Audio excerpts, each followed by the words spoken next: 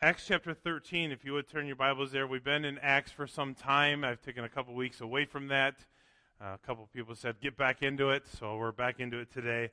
I was kind of hoping to do that last week, and then all of a sudden we had a guest speaker from Indiana, and that was really good. I preached on that message that he preached on numerous times over the years, and I never, I guess, had the same perspective that he did, and it was really good to be able to see that, the rowing part of it. I never got into that before. We talk about the rowing and not getting anywhere. We've all felt that at times, right? Am I the only one? Yeah. I think we've all rowed and felt like we haven't got anywhere. Acts 13, we're going to look at verses 42 to 49. Don't look at it yet, but I just want to ask you, how do you respond to the gospel? It's kind of amazing, and I've been saying it for the last several months, that our attitude has to change about the church. This is not the church, right? The building, right? We know that, right? It's not the four walls. It's not this facility. This facility houses the church. And in our culture, we call it the church, but it's not you're the church, right? It says the ecclesia, the called out ones, you guys are the church. Those of you that know Jesus Christ as your Savior, you are the church. And in our culture, I think culture has kind of dictated, once again, kind of the blurring of what the church is versus what the church does and how it operates and functions as a organized group and a body. And so churches all across America are known for things, right? You got churches that are known for their clothing closet, and you got this church is known for their food pantry, and this church is known they're nationally known for their worship team, and this church over here is known because they're the MacArthur, the academic, and it's like every message is like going to a seminary class, and this church over here is churches are known for things, right? But I wonder what is it that God wants us to see about the church, and what God wants the church to operate as. How it functions and how it responds to the gospel. And sometimes I hate to say it, even in quote unquote my own church family, there are those of us who are afraid to pray publicly because what will somebody think if I don't pray right, or if I pray funny, or if I don't know what to say exactly? We forget that prayer is what? Talking to God. How do you talk to your spouse? How do you talk to your kids? Well, maybe you don't want to talk to them that way. But how do you talk to different people, right? It's a conversation with God. We have the opportunity and the freedom to talk to Him as we would in a relationship because we love Him and He loves us.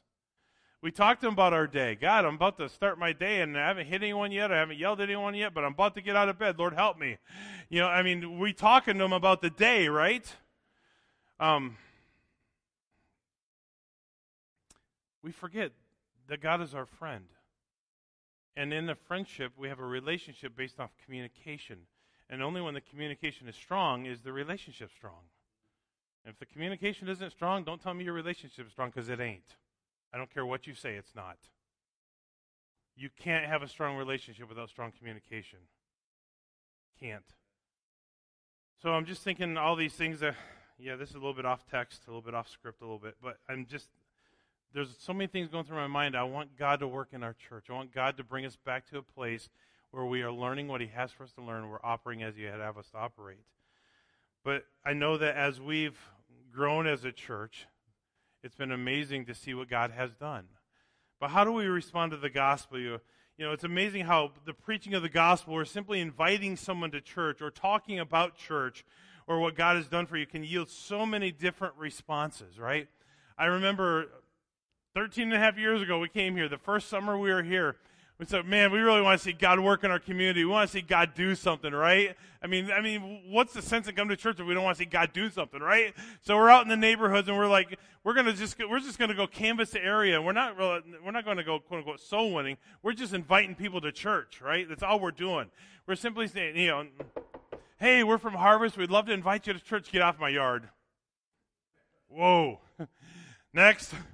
Hey, we're from Harvest Bible. We'd love to get out of my driveway. I remember in like 2 hours that we went out, and I can tell you the exact roads that we were on.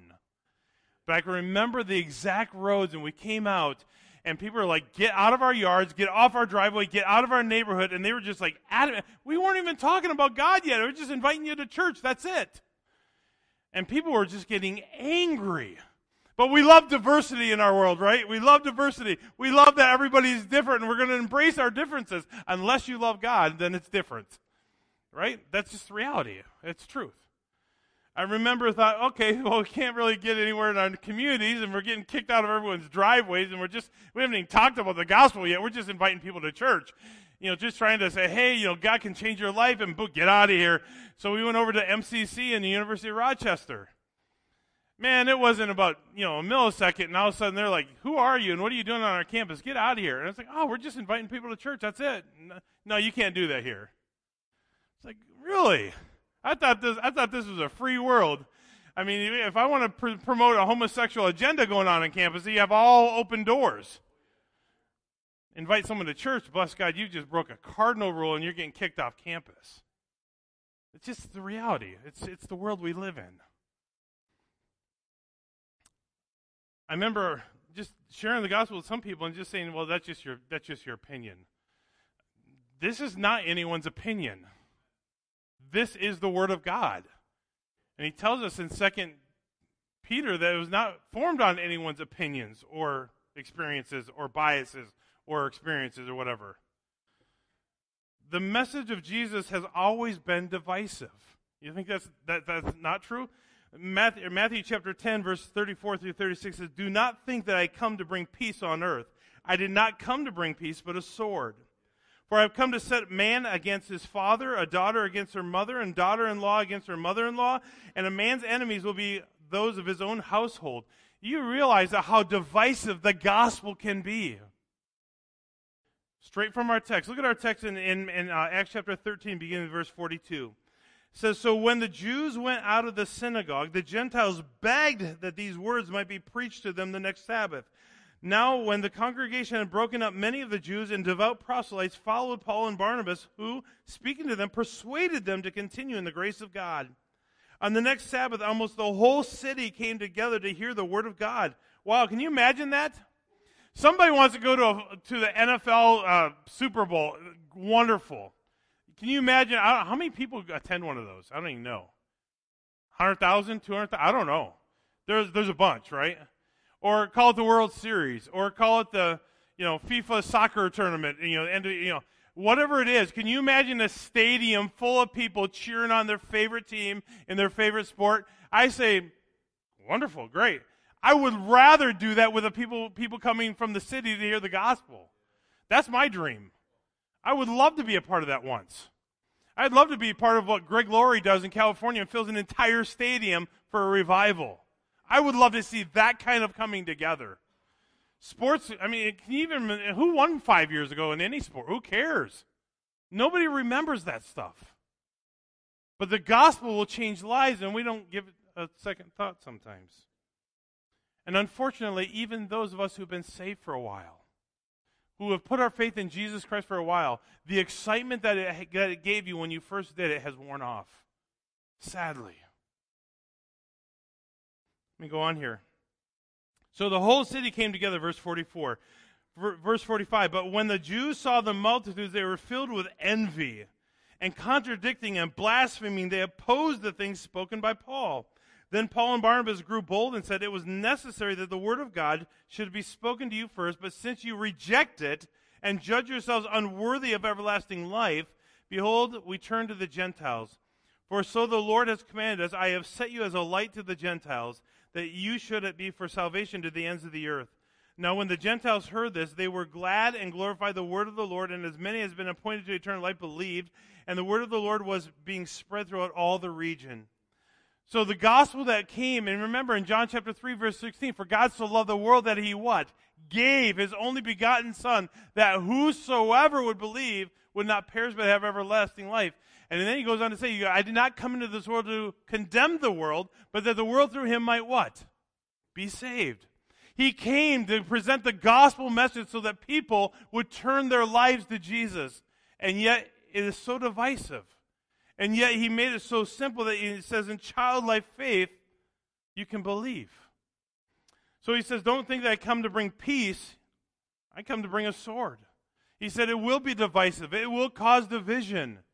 Because at some point you have to realize that the coming to Christ, it does take courage, it does take boldness, and it does take a commitment to say, I'm going to stand no matter what.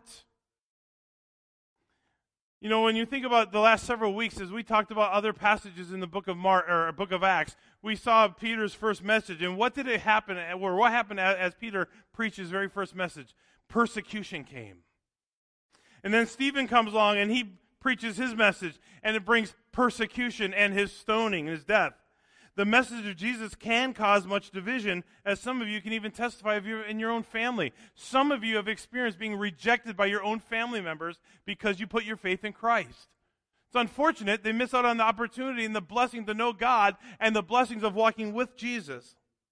But notice the result of the gospel among the Gentiles. We see it right away in verse 42 and verse 43. And we know that the Gentiles begged for the message to be preached again the following week. You say, well, wait a minute. You heard the gospel message and they're begging. That's what God's word says. Look at verse 42. It says, so when the Jews went out of the synagogue, the Gentiles begged that these words might be preached to them the next Sabbath. I mean, they were ready to hear it again. Why? Because they knew the power of the gospel to change lives. And they were begging for it to be heard again. When's the last time, and realize maybe it's the speaker, but when's the last time we left church begging that we would hear these words again? Why? So that we might invite someone else to come who needs to hear them. And maybe Andy Stanley used to say it this way. If you ain't got the guts to share your faith with someone, at least get them here so I can. You know, that's the reality of the world we live in. Get them here so that we can share the gospel. Because we know that the gospel changes lives, right? Amen? You believe that?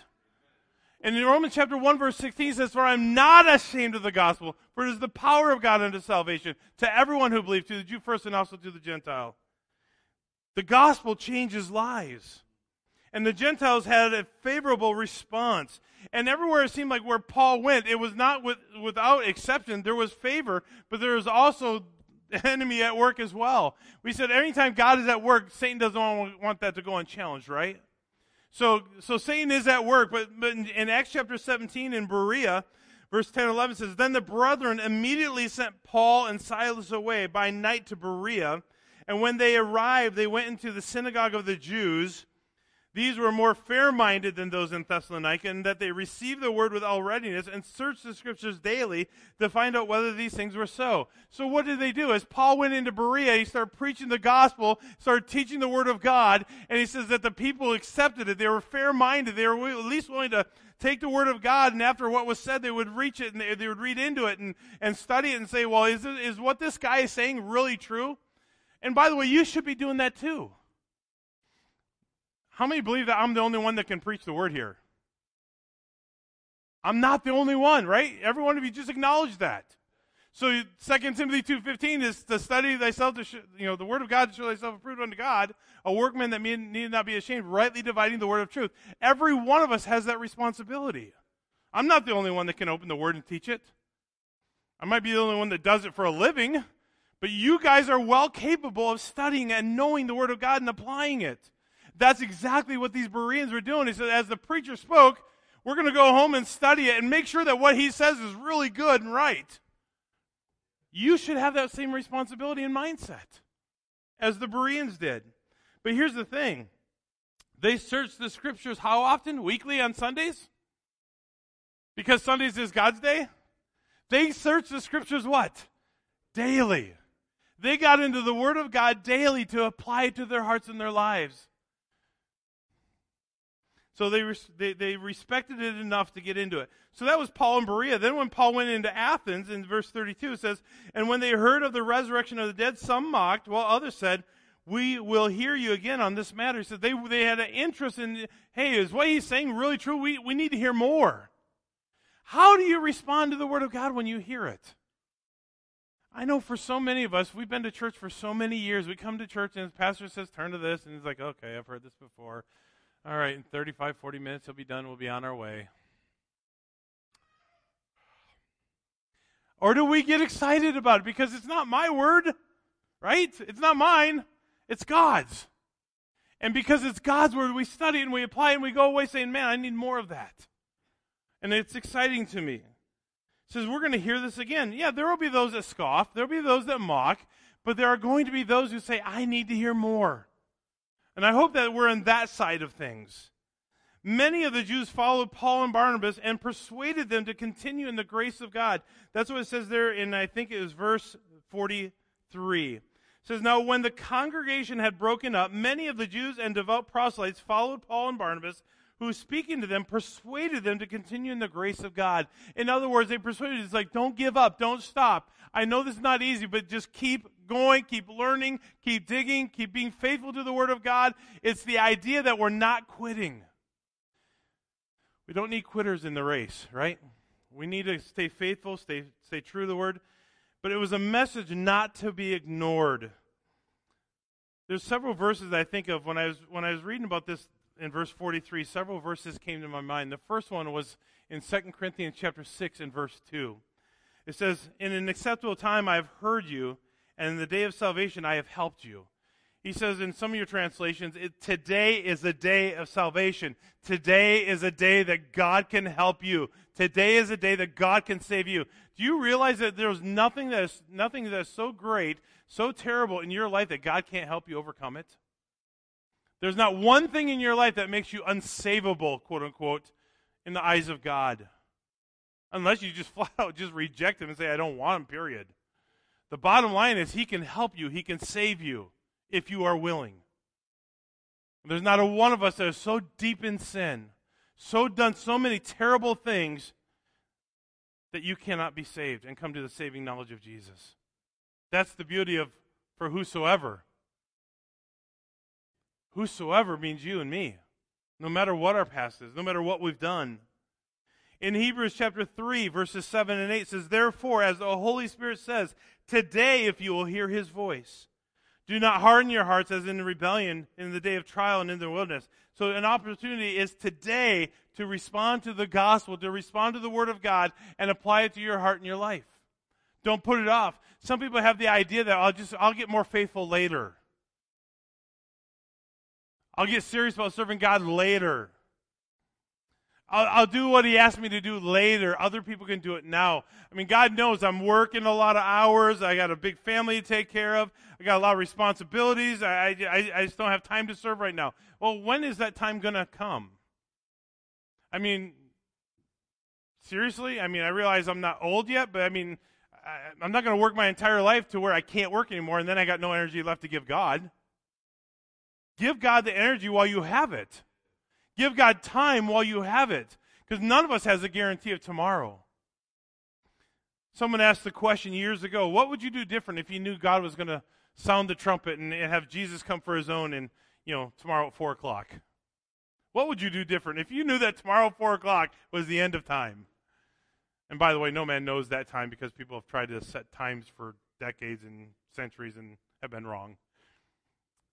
But what would you do different? If you really, truly, honestly had the hope of heaven and you knew beyond any shadow of a doubt that when you died you were going to spend eternity in heaven with the Lord and Savior, and you knew you had family members who did not have that same hope, would you share it? If you had friends who didn't know Jesus, would you finally open your mouth? If you knew beyond a shadow of a doubt that tomorrow at 4 was the end of time as you know it, and you were going to spend eternity in heaven, what would you do different? Would you repent of the sins that you know you've been hiding? That you can't hide from God, but you hide from everyone else? What would you do different? Because tomorrow may never come. In fact, Proverbs chapter 27, verse 1 says, do not boast thyself at tomorrow, for thou knowest not what a day may bring forth. There's not a single person who got in a car accident that ended their life who said, wow, I think today's a great day to get in a car accident and die. Nobody plans for those things. But things happen every day that we don't plan for. People die every day in accidents that they didn't plan to get into. People are killed in robberies every day that they did not plan to be a part of. And yet we live as though we're never going to die. And we beg God never to let us die when we're on our deathbed. Do you realize the hope that we have in Jesus? That this life, no matter how long it is just temporary? God's word tells us that our citizenship, our true home, our true living is where? In heaven, if we know Jesus. That's where we ought to be laying up treasures for. Not for this world, not for this life. So that's why Paul and Barnabas, everywhere they went, they tried to persuade men to turn their lives to Christ, not to reject him. Though we know that if you give your life to Christ, there may be some division. There may be people who don't understand. There may be people who say, well, I don't agree with you. That's okay. I like what Johnny Hunt says. You have the right to be wrong. It's okay. We have a freedom to choose. But choose wisely. Because we don't have the guarantee of tomorrow. We don't know what tomorrow is going to bring forth. But we notice the result of the gospel among the Jewish people in verse 45. In verse 45 it says, but when the Jews saw the multitudes, they were filled with envy and contradicting and blaspheming, and they opposed the things that were spoken by Paul. So you got the Gentiles who were excited and said, we can't wait till next Sabbath day. We're going to come back in a week and we want to hear this message again. We're excited. We got to dig into it. We got to learn more about it. And the Jews, they're ticked off. Why are they ticked off? Well, they got big crowds and we don't.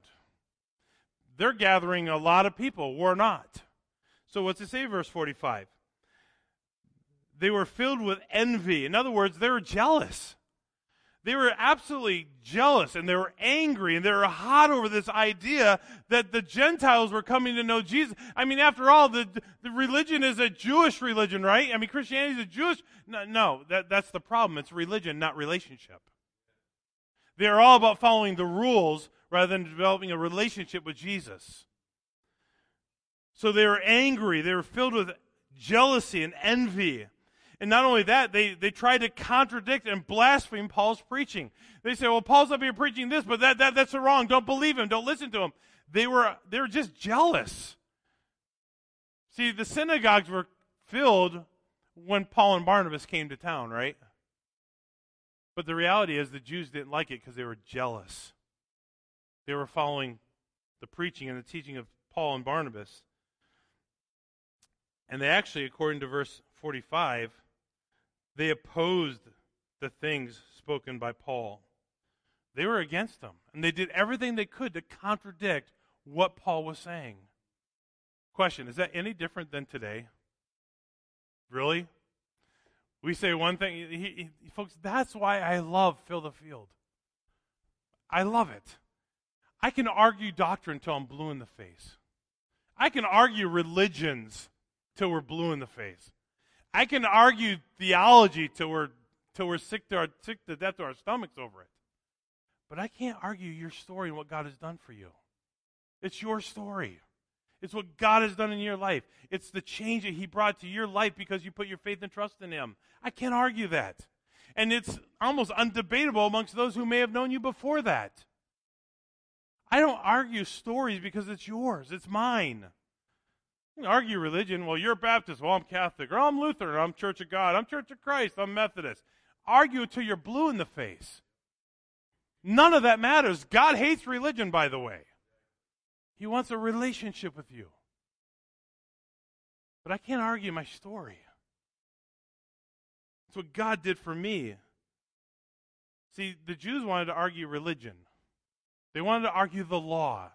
They want to argue all the rules and regulations that they wanted everyone to follow. But then you got these dirty, nasty Gentiles who are coming to Jesus. I love it. Because Jesus took them where they were. And He'll take you where you are. He didn't say follow all the rules, get your whole life cleaned up, then you can come to me.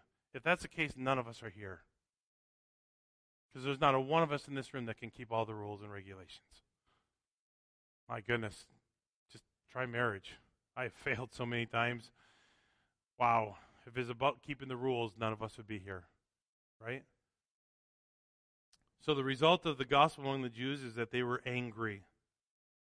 Notice what the Jewish rejection accomplished, verse 46. Then Paul and Barnabas grew bold and said, it was necessary that the word of God should be spoken to you first, but since you reject it and judge yourselves unworthy of everlasting life, behold, we turn to the Gentiles. What did this rejection of the Jews accomplish? Several things. Number one, it gave Paul and Barnabas even more boldness. Why? Because they had to stand up. Everything they said was being scrutinized. Someone said, man, wouldn't you love to have a large church like MacArthur? No, nope, not even for a minute. These guys that have churches of 7, 8, 10,000 people, don't you know that every word that comes out of their mouth is being judged by somebody? Nope, they can have it. I'm a nobody. Nobody knows of me. I'll like it like that. Don't you know that everything that came out of Paul's mouth was being scrutinized and judged and being criticized and blasphemed and rejected by the religious crowd? It's almost like he couldn't get ahead amongst the religious. But for Paul and Barnabas, it gave them boldness to keep going, to stand firm on what they believed and what they were teaching. They grew bold. But not only that, it says it was necessary that the word of God should be spoken to you first. But since you reject it and judge yourselves unworthy of everlasting life, behold, we turn to the Gentiles. Now, read between the lines here just a little bit. It's kind of obvious. He says, it was necessary to be spoken to you. Why? Because as you hear the truth, you got this fake piousness that comes up, this fake pride. You're almost like you're so humble. Oh, that's not for us. I'm not worthy of this. God's not going to do this for me. It's a fake humility that they were displaying. It wasn't real. It is nothing, he says, but since you reject it and judge yourselves unworthy, it's the whole idea that there is fake humility. God knew it. Now, question. Is there anything so bad that God couldn't save them? No. Were they really unworthy of everlasting life? No. But is there fake humility in their pride that they were rejecting Paul's message? He goes, and since you don't want it, and since you're not going to respect it, since you're not going to submit to it, we'll go to the Gentiles. They're not so great that they won't accept Jesus. We'll go to them. So it was necessary because it showed us who was really ready to receive the gospel, and you guys aren't.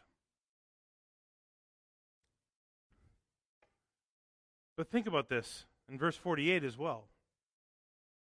He says, now when the Gentiles heard this, they were glad and glorified the word of the Lord. So because you rejected it, we're glad that the Gentiles received it. And it brings joy. And remember what God's word says? There is joy in heaven over what? One that comes to repentance. He says, if you're not going to accept it, we'll give it to those who will. And that brings joy. It gladdens our heart to know that some will receive it. Now, just for a moment, we have skipped verse 47. We went from verse 46 to verse 48. Look at verse 47. It says, For so the Lord has commanded us, I have set you as a light to the Gentiles, that you should be for salvation to the ends of the earth. He says, since you have rejected me, I will bring the message to those who will not reject me. Now here's a question. Will everybody you share the gospel with, will everybody that you invite to church, will everybody that you invite to know the truth accept it? No. But that's not our job to control who does, right? God doesn't say you have to control the outcome. No, he says you can't control the outcome. Our job is to be faithful and obedient in sharing the message. Let God save who he's going to save. I don't know who God's going to save. I don't know who's going to surrender to him. I don't know that. But I know this, is that if I'm called to be faithful and obedient to the word, God will take care of the rest. And we have an opportunity. Just for a moment, I want to go to the book of John just for a moment. So if you would turn your Bibles back to John chapter 3 and look at verse 18. John 3:18. Now, I shared with you verse 16 and 17, but verse 18 says, he who believes in him is not condemned, but he who does not believe is condemned already because he has not believed in the name of the only begotten Son of God. The bottom line is, would God send someone to hell? Listen, you're already on your way to hell. You're already on your way unless you put your faith and trust in Jesus. That's where it's at. He says, he who believes in him is not condemned, but he who does not believe is condemned already. You know, some of you may have seen that reel on Facebook about the young man who says, well, why would God allow a man to go to hell? He goes, wait a minute. You're already on your way there. Except a man be born again, he cannot see the kingdom of heaven. He goes, you're already on your way. God is offering you a lifeboat to save you. And if you reject that lifeboat, well, you're still going where you were going. But I'm giving you an opportunity to change course. God loves us enough to be persistent in offering us. He says in Revelation 3:20, behold, I stand at the door and knock. If any man hear my voice, bottom line is, you open the door, he says, I will step in. That's the whosoever. Isn't that the beauty of it all? In John chapter 5, verse 40, he says this. It's over a couple pages. Verse 40 says, but you are not willing to come to me that you may have life. He goes, wait a minute, you know the truth, and yet you are still rejecting me. That's what the Jews were doing. They knew the truth, but they were rejecting. And John says, you know, but you don't want, apparently you don't want to change. In John chapter 8, verse 24. I've got to find my numbers. Here we go. Therefore I said to you that you will die in your sins, for if you do not believe that I am he, you will die in your sins. It comes down to what? Belief. Do you believe? You know, the reality of the Jews is not that they didn't have the truth. They had the truth presented to them. But many of them chose not to believe. They chose to put their trust in their own works, in following the law and all the guidelines and keeping all the rules. And by the way, this is a club that if you don't keep all the rules and regulations, you can't be a part of. And where did it get them? Nowhere. You see, it comes back to what God's word says is the gospel. For by grace are you saved through faith, and that not of yourselves. In other words, you can't be good enough. You can't keep the rules. You can't be kind enough and help enough people. You can't. For by grace are you saved through faith, and that not of yourselves. It's a gift of God, not of works, lest any man should boast. If I can do what I can do to earn merit to enter into heaven, I don't need Jesus. I'm a good person. But God's word says that it doesn't work. Titus 3:5, not by works of righteousness which I have done, but according to his mercy he saves us. The bottom line is, here's the question that we all have to answer. How will you respond to the gospel? We know how the Jews responded, and we know how the Gentiles responded. And it's a great lesson from history to learn from. We know that as the Jews rejected it, it caused persecution, and it caused the boldness to grow and go forth. It caused the Gentiles to come to know Jesus, and he says they are willing to accept him, so we speak the truth to them. But the question today for us is, when we learn from them, is what about you? How will you respond to the gospel? You say, well, I've already responded to the gospel. I put my faith and trust in Jesus. Wonderful. You still have the excitement of it? Still searching the scriptures daily? Still applying the word to your life so that you can grow? Or has it just become ho-hum? It is what it is. I'm saved. Praise God, I'm excited about it. Or are you truly wanting to grow and know and to follow? See, how are you going to respond to it? Jews got angry because, well, they're not following the rules and regulations. I'm so glad that we don't have rules. I've said many times, I should have got a rule book when I got married. I should have gotten that one, but I didn't get it. It'd probably be too thick for me to carry around with me, but it'd be helpful if I had that rule book. Any guys agree? We missed out on that one. But here's what I found out. Even in my marriage, it's not about the rules. See, I've now been married for 29 years. I've known her for a few years longer. I found out in 29 years, I know which buttons to push that will tick her off. Any other guys know those buttons? Man, they bright light in the dark, right? It's the easy button. I know which ones will irritate her. But I've also learned in 29 plus years that there are certain things I do that please her. And there's no rule of saying I have to do one and can't do the other. It's a choice. And if I want peace and joy and mutual love and satisfaction, I do what pleases, not what irritates. It's my choice. It's no different with God. I've learned in 29 years, my whole lifetime knowing him, is that, I could look at this as rules, but God didn't create robots.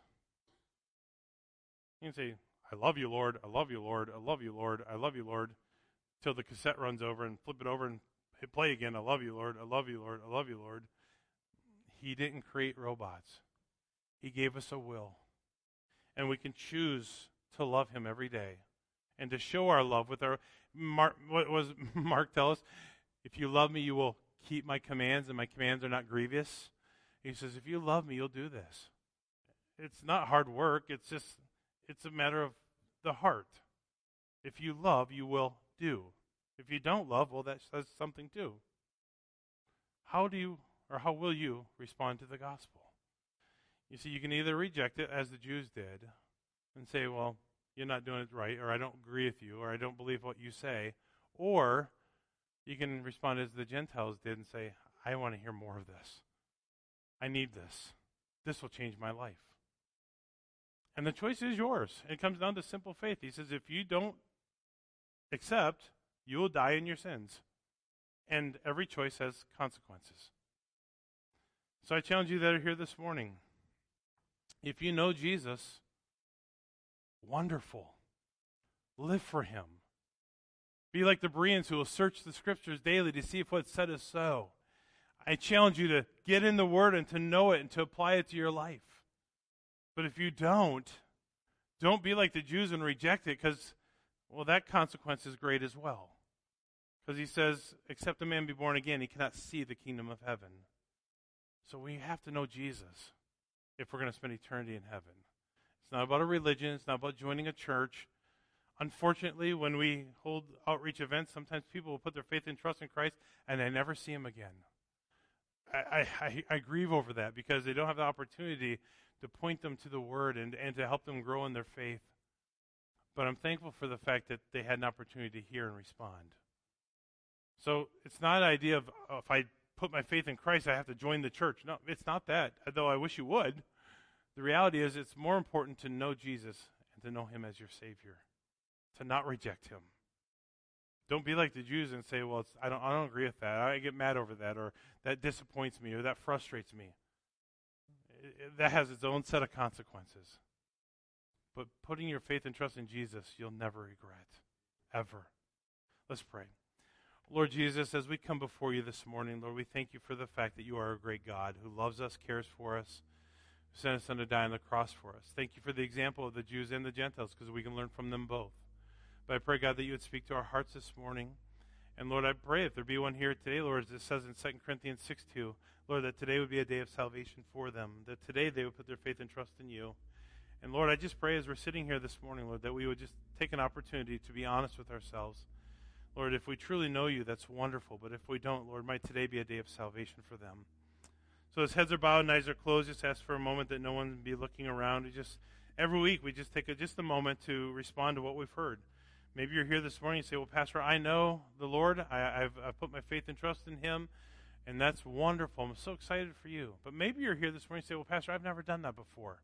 What does it mean to know Jesus? What does it mean to put my faith and trust in him?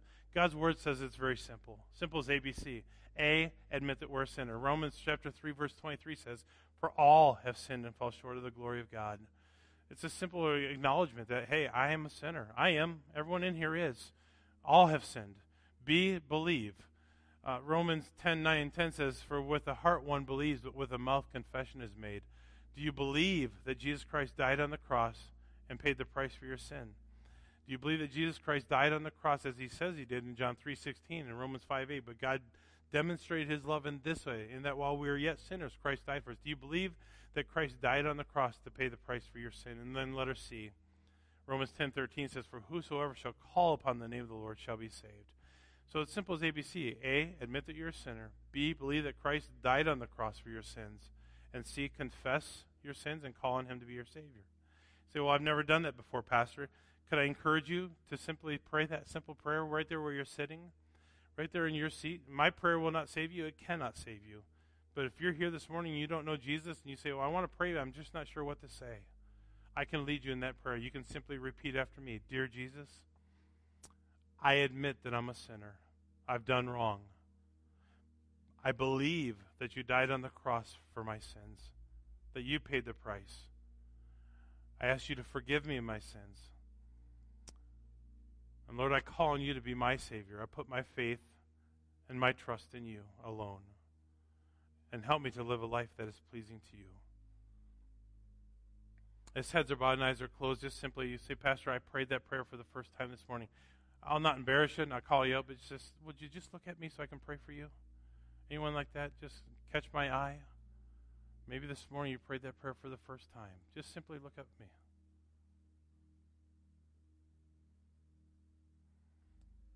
For those of you that say, well, I've already prayed that prayer.